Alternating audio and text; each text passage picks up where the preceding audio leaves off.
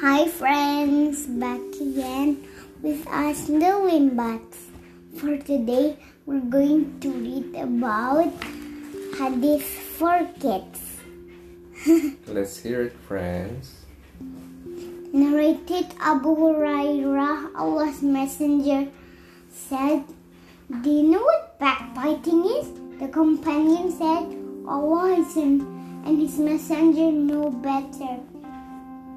Thereupon he said, "Backbiting is talking about your brother in a manner which he dislikes." It was said to him, What if my brother is as I say?" He replied, "If he's actually for you, if he's actually as you say, then that is backbiting. But if that is not in him, that's called slandering." In this hadith, the Prophet explains that backbiting is saying horrid things about someone when they are not there, like pointing out that they smell like a sweaty hippo, or they play football like a tortoise with a broken leg. And some people think it's okay to say things about someone if they are true, but it's not. That's what backbiting is. If you say things about them that are completely made up, then that is called slandering, and it's awfully bad too. If you hear someone saying things behind somebody's back, don't join in. Say something nice about them instead.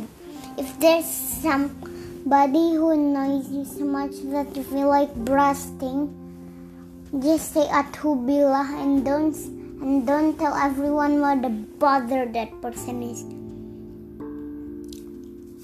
If somebody comes to us and they're wearing extremely funny clothes or can't say vegetables with a V or parking with a P, don't go and have a giggle about it in the other room with your brother.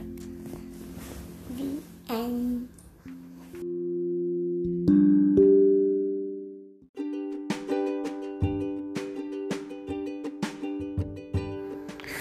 That's it, friends. The story about backbiting in the book of Haditz for kids. So, is backbiting a good thing or no, Charles? It's not a good thing. Why? Because it's not a good thing. Yes, because of it's not a good thing.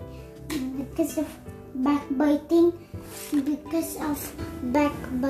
is saying horrid things about someone when they're not there. Okay, so that's not a good thing, okay? So friends, never backbiting, okay? Literally also don't. Okay? See you next time, friends. Bye.